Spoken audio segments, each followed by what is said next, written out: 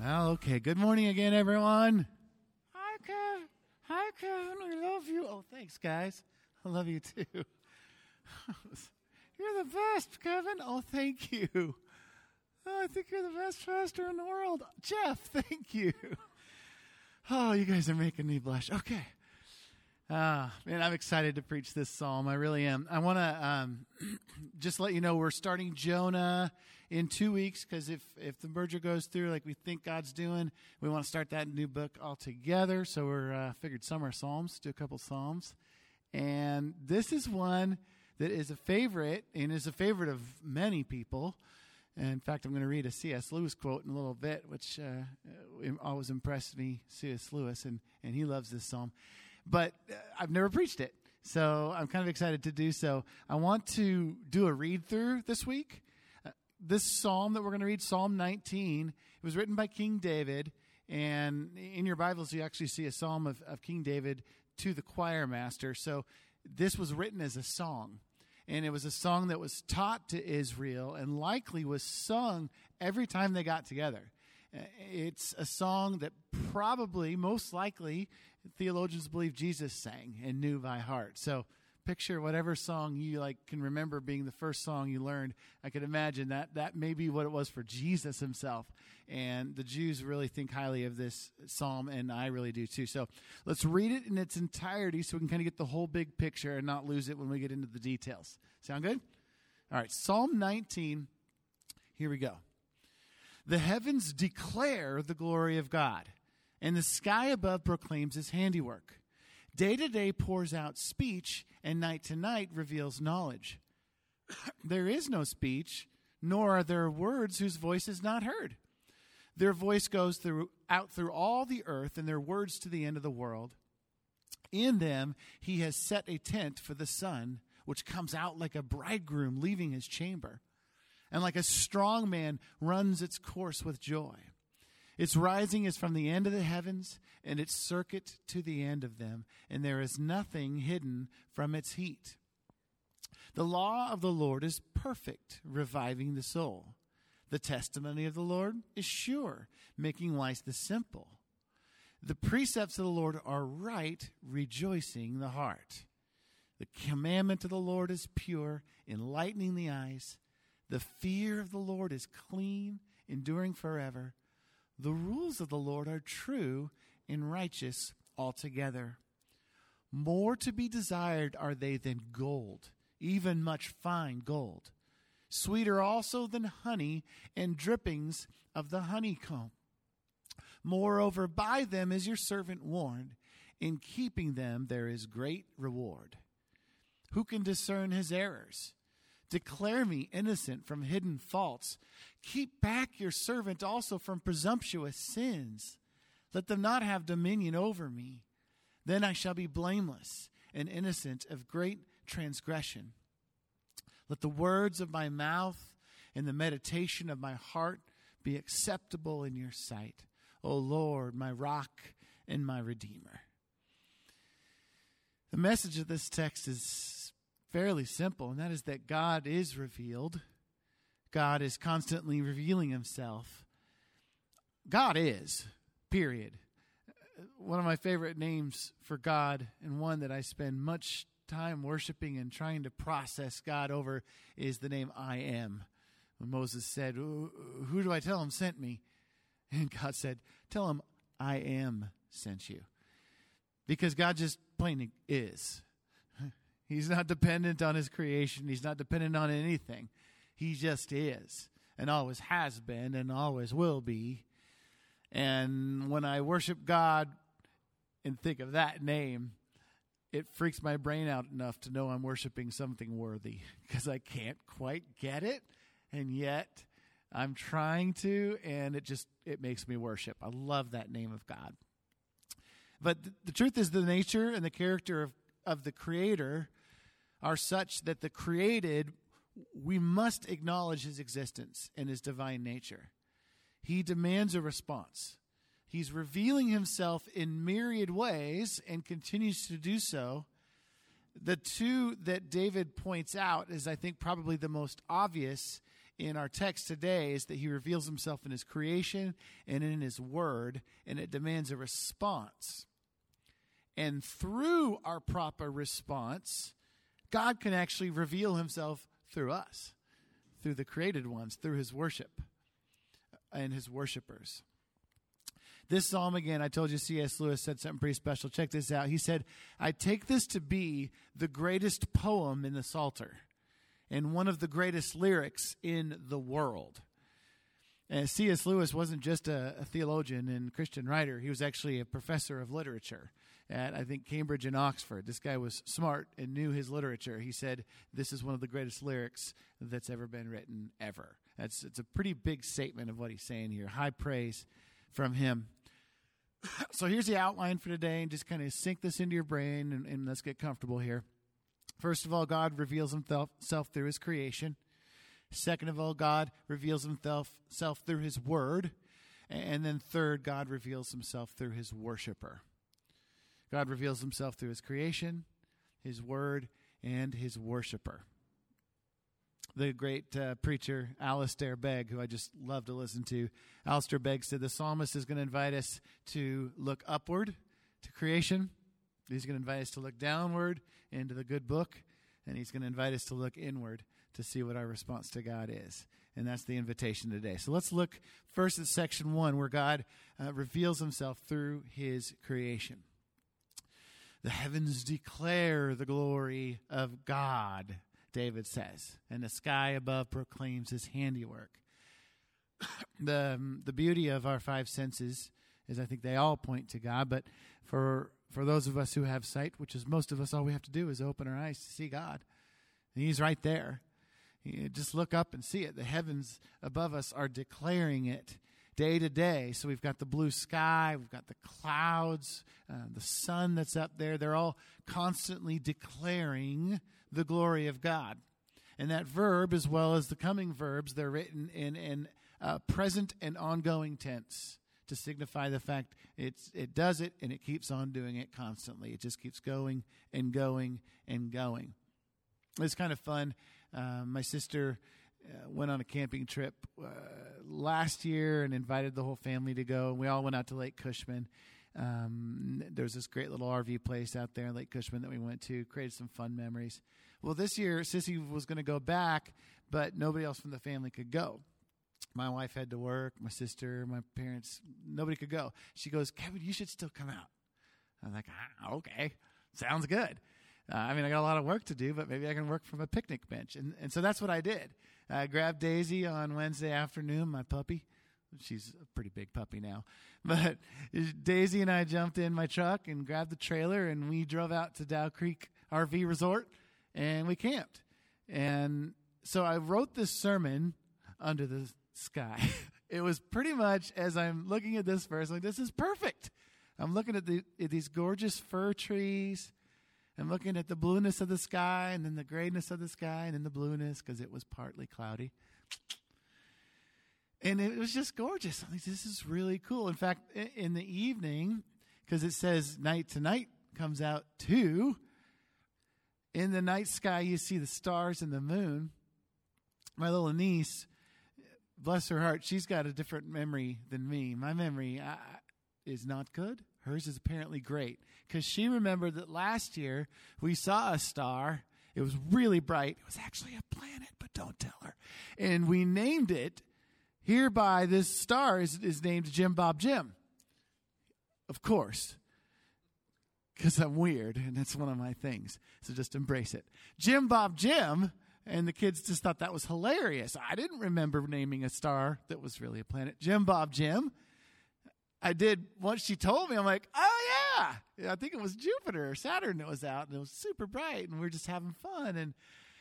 And there's Jim Bob. So my little niece is like, Uncle Kevin, we got to see if Jim Bob Jim's out tonight.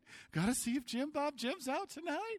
And the clouds were out, and then eventually the clouds went away, and we could see the stars. We made up another one that's going to be Jim Bob Jim. And it was just gorgeous. Day to day and night to night, there's this revelation of God. It's testifying to God. I think what I like about the night is it makes me realize how small I am. if I just saw myself in the light of the sun and, I'm walking through my days as Kevin Pitts. And I remember as a child, I was raised well, and my parents just handed food to me, and I ate it.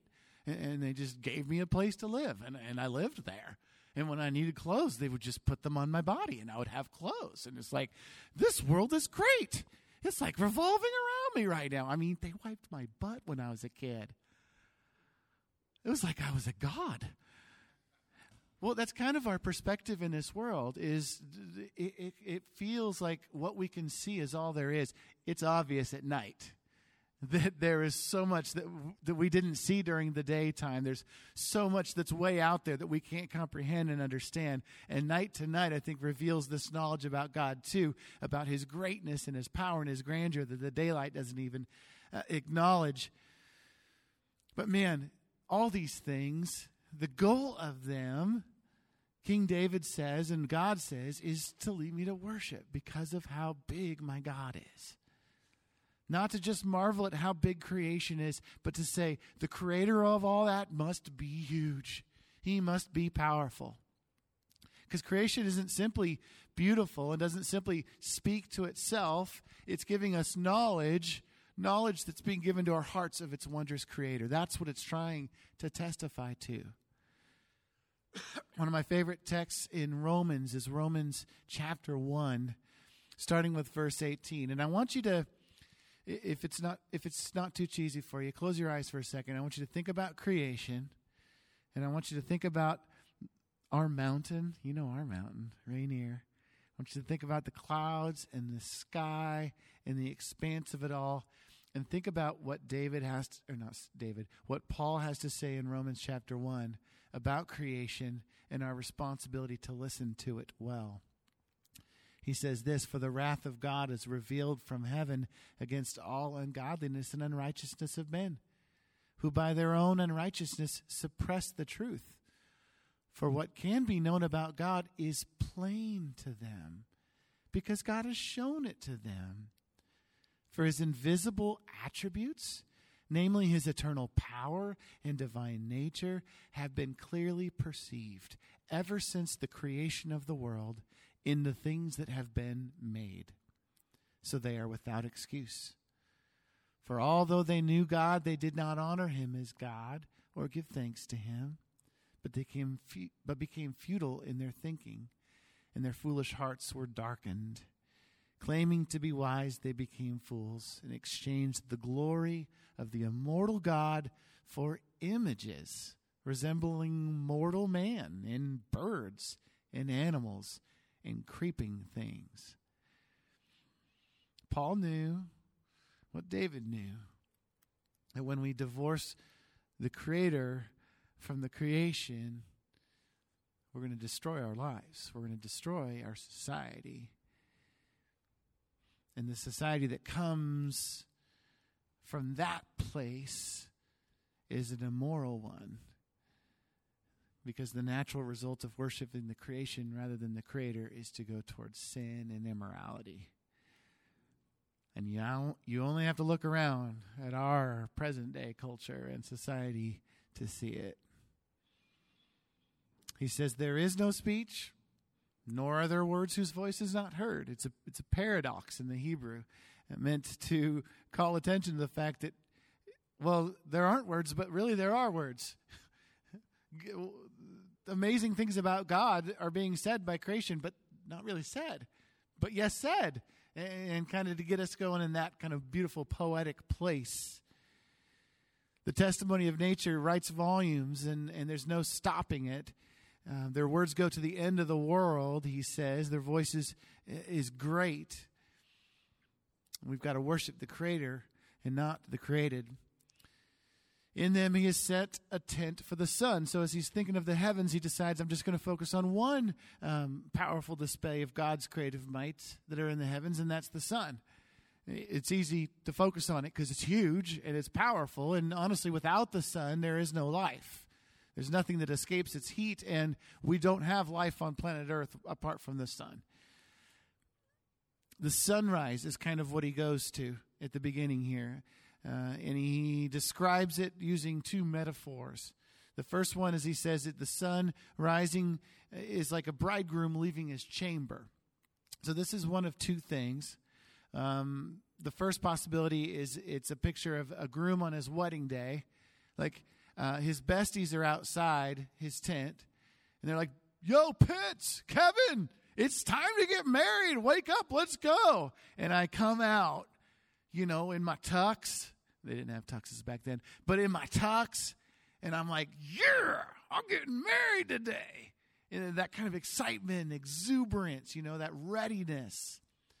Or the second possibility of what David might mean is a little more scandalous. So close your ears if you're sensitive to things that are scandalous. It could be a picture of the bridegroom leaving the wedding chamber, as in they just consummated their wedding, and he's coming out like, "Yeah, holy cow, marriage is good. That was amazing. Thank you, God, for that." And just like coming out, like, I can conquer the world now. And there's something about a man who's just made love to his wife. It really does feel like that. I can conquer the world now. There's nothing I can't do. And it's a wonderful feeling, a gift from God. And that could be the picture that he's looking at too. It just depends on the theologian, how scandalous they go. The other metaphor he uses is a strong man running his course with joy. So picture this super ripped athlete, like in the starting shocks, and their feet are just ready, and they're poised, and the starting lady dude is like ready, set, and they're poised. Bam, it goes off, and you just see the muscles flex. You see the spit flying from the face and the perspiration, and they're going and running the whole race all the way through. It's about precision and speed, agility and strength. And that is what David says the sun is like. Because again, without it, all life would cease. But it comes, and it comes every day. We can rely on it. We know its strength will be there. The correct response to sunshine? Well, for me, it's find shade. I'll be honest with you. Find shade. I'm a Washington boy. It's really bright. Hurts my eyes. My father and my wife they share a crazy love for the sun, and their response to sunlight is go find it and just bask in it. You might be either one, but the real correct response to sunshine is praise and adoration and submission to the Creator, because there is nothing hidden from the heat of the sun, just as there is nothing hidden from the God of the universe.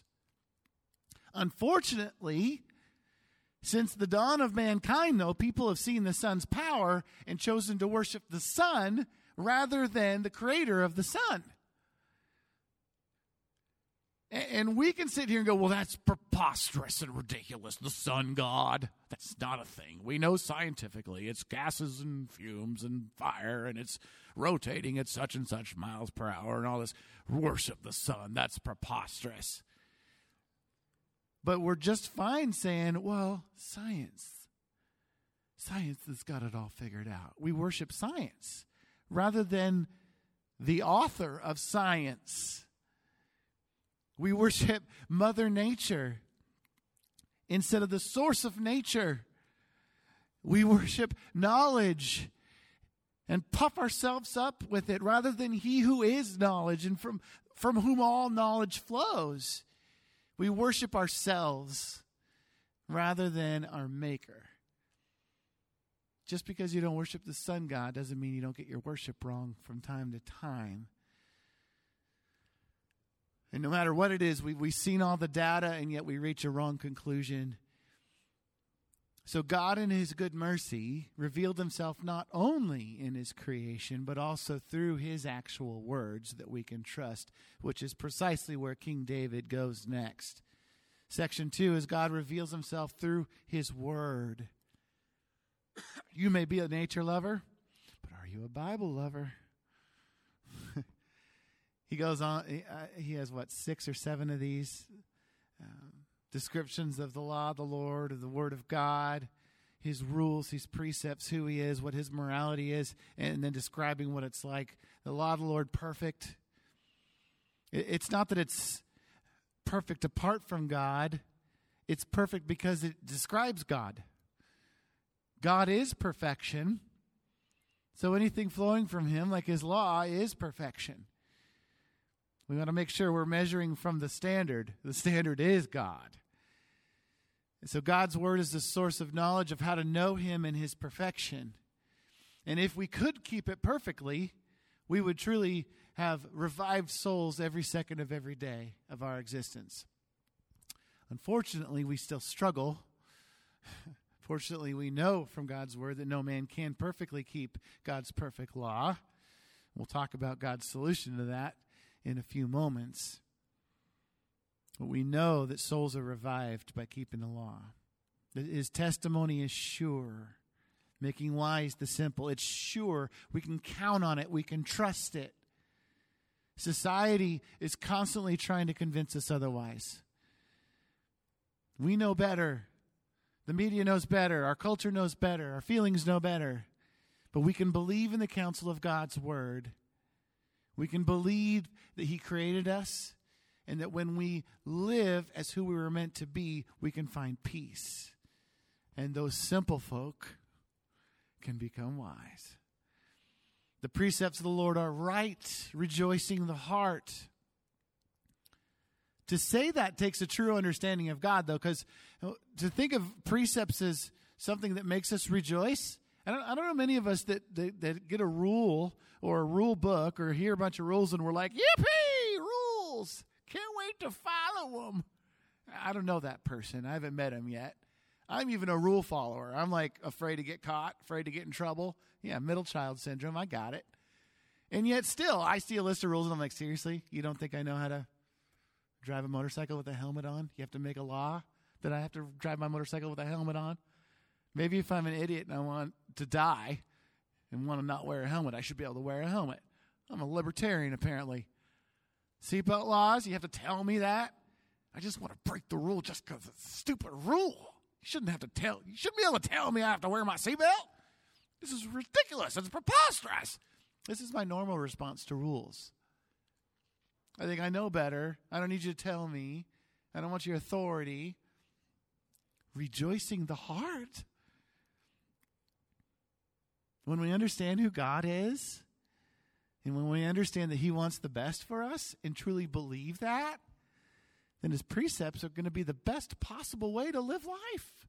We can rejoice in his decrees and in rules. The commandment of the Lord is pure. It enlightens the eyes. Man, we are blind without God's word. We're blind to truth. We don't understand it. We don't know what's right. We don't know what's wrong. The very first sin of mankind was Adam and Eve eating from the tree of the knowledge of good and evil. Saying, God, I don't trust you to tell me what's good and evil. I should be able to determine for myself. I should be able to know what's good and what's evil. And we screwed that up, didn't we? Because even today, things that are evil we say are just fine, and things that are just fine we try to say are evil, and all around we go. We don't know what we're talking about. God's word, though, can be our true north. It can be true and sure and pure, and it can enlighten our eyes to who God is and what is right and what is wrong. The fear of the Lord is clean. My wife is a clean freak, and I don't quite understand it because I'm not. But I do know that after you've been camping with your puppy dog in the woods for a few days, and you get to go home into your own shower and take a nice cleanly shower, you feel good, right? You feel better. Like, oh, all that filth is washed off of me, clean. It's that kind of a feeling in the soul. When we fear the Lord, our souls are revived and refreshed. The fear of the Lord endures forever as well. The rules of the Lord are true, and they're righteous altogether. Again, the proper response to God's written word and to his rules and his decrees, it can be and really should be joy, enlightenment, peace, even sheer jubilation. Sadly, Christians have begun to doubt the word of God. Let's think this through too. If there's a God and there's a Satan, and we know that Satan's main goal is to take as many people, human beings, down with him as possible.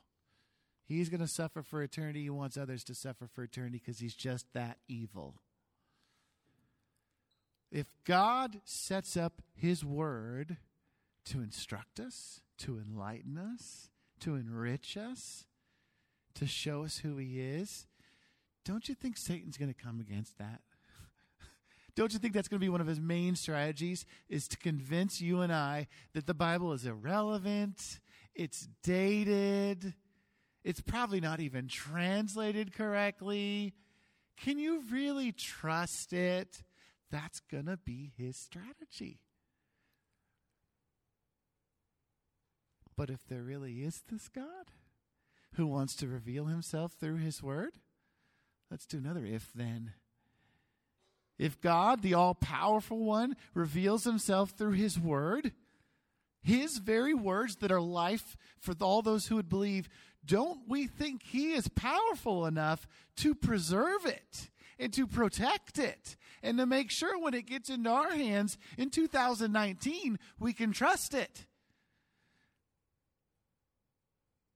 I need to have just as much confident faith in my God's power to preserve his written word that I can trust it as I do in the enemy trying to distort it. Both of those things are true. And honestly, they lead me to understand why everybody today wants to discount the word of God and why Christians need desperately to hold to it and to believe it and to live by it.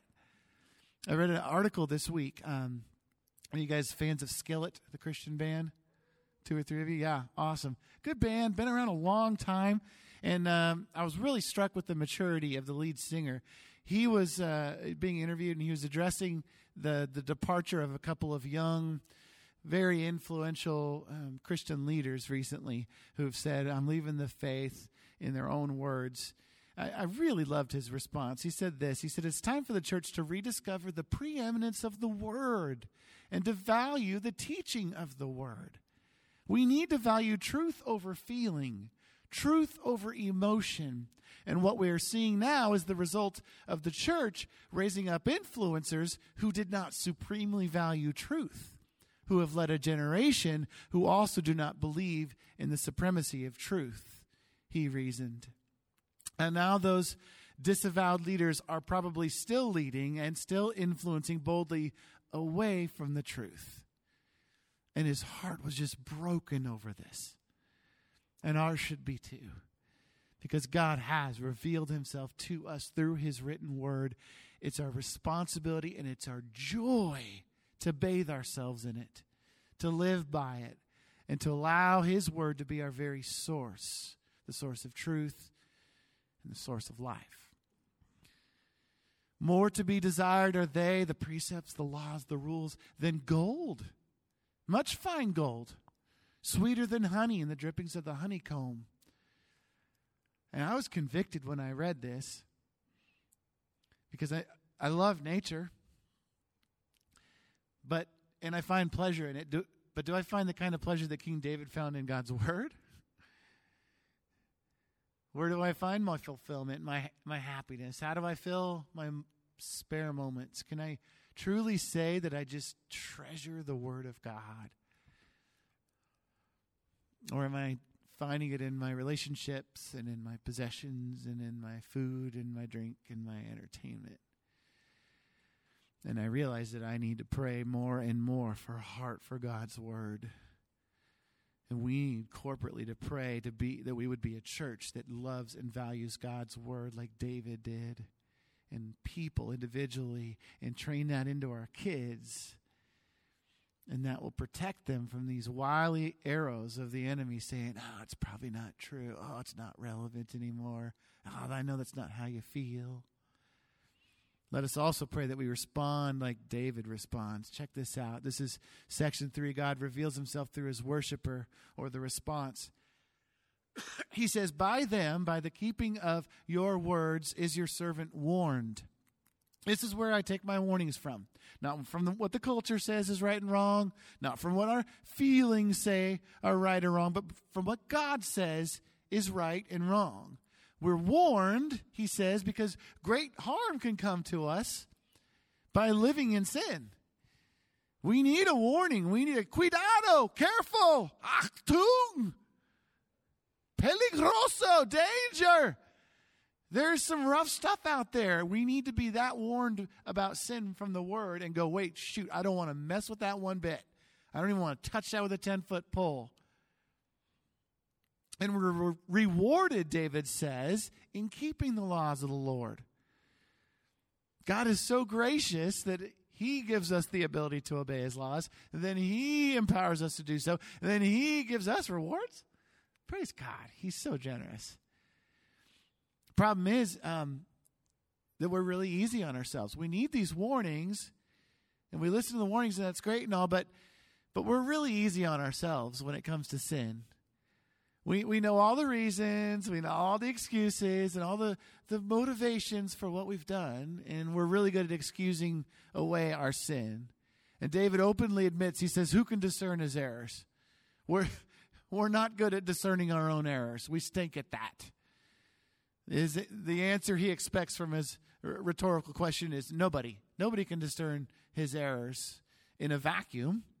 That's why we need God's word. And praise God, we also have Holy Spirit, don't we? Jesus Christ said, I'm going away, but I'm going to send a comforter, and he's going to be even better. Somehow he said the Holy Spirit was going to be even better because he lives inside of us. So Holy Spirit also helps me discern my errors. But Holy Spirit speaks, Scripture says, in a still small voice. And I'm a really busy guy. I just am. We all are. How you doing? Busy. How's it been going? Busy. We all have that answer all the time. And we're busy. We don't slow ourselves down. And we don't listen for a still small voice. God forbid we slow down for a little bit and saturate ourselves in his word for a while and let the Holy Spirit and God's word help us to self-analyze, help us to root out sin. David is crying out for help from God. He says, God, declare me innocent from hidden faults. Those things that are hidden from my own eyes. They might be hidden from all of you guys, but it's sin nonetheless. I don't want that in my life, David says. I don't want that to be in control. He keeps going. He says, keep back your servant also from presumptuous sins. So first he talked about those hidden sins, the things we don't even know about. Then he's like, honestly, it's not just the hidden sins. I know myself. I'm also presumptuous sometimes. What do you think he meant by that? Presumptuous sins. Well, presumptuous sins are those sins where it's grievous. We should know better. And we go anyway.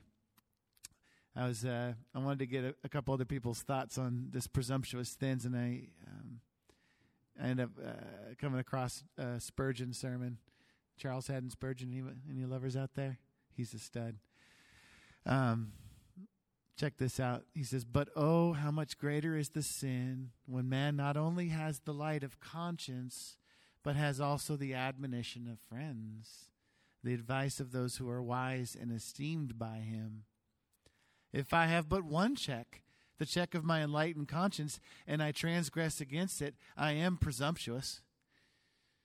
But if a mother with tearful eye warns me of the consequence of my guilt, and if a father with steady look and with affectionate, determined earnestness tells me what will be the effect of my transgression, if friends who are dear to me counsel me to avoid the way of the wicked and warn me what must be the inevitable result of continuing in it, then I am presumptuous, and my act in that very proportion becomes more guilty. I should have been presumptuous for having sinned against the light of nature, but I am more presumptuous when added to that I have the light of affectionate counsel and of kind advice, and therein I bring upon my head a double amount of divine wrath. Well said. I think as Christians it's easy for us to say, oh yeah, I might be a sinner, but I'm not as bad as some sinners. But in fact, if you look at a text like this, it's the Christian who may be in most danger of committing presumptuous sin against our perfect, wonderful Savior because we know better and we do it anyway. We know what Scripture says, and yet we choose to ignore it. La, la, la, la, la, la, la, la, Lord, I can't hear you. It's what we look like. It's what we're acting like. It's quite silly and foolish, and yet we just go forward. We have friends and pastors and family members who've warned us about the results of sin and what it's going to add up to in our life, and yet we're like, I know better than all of them because I am smarter than them. And we just push forward into things.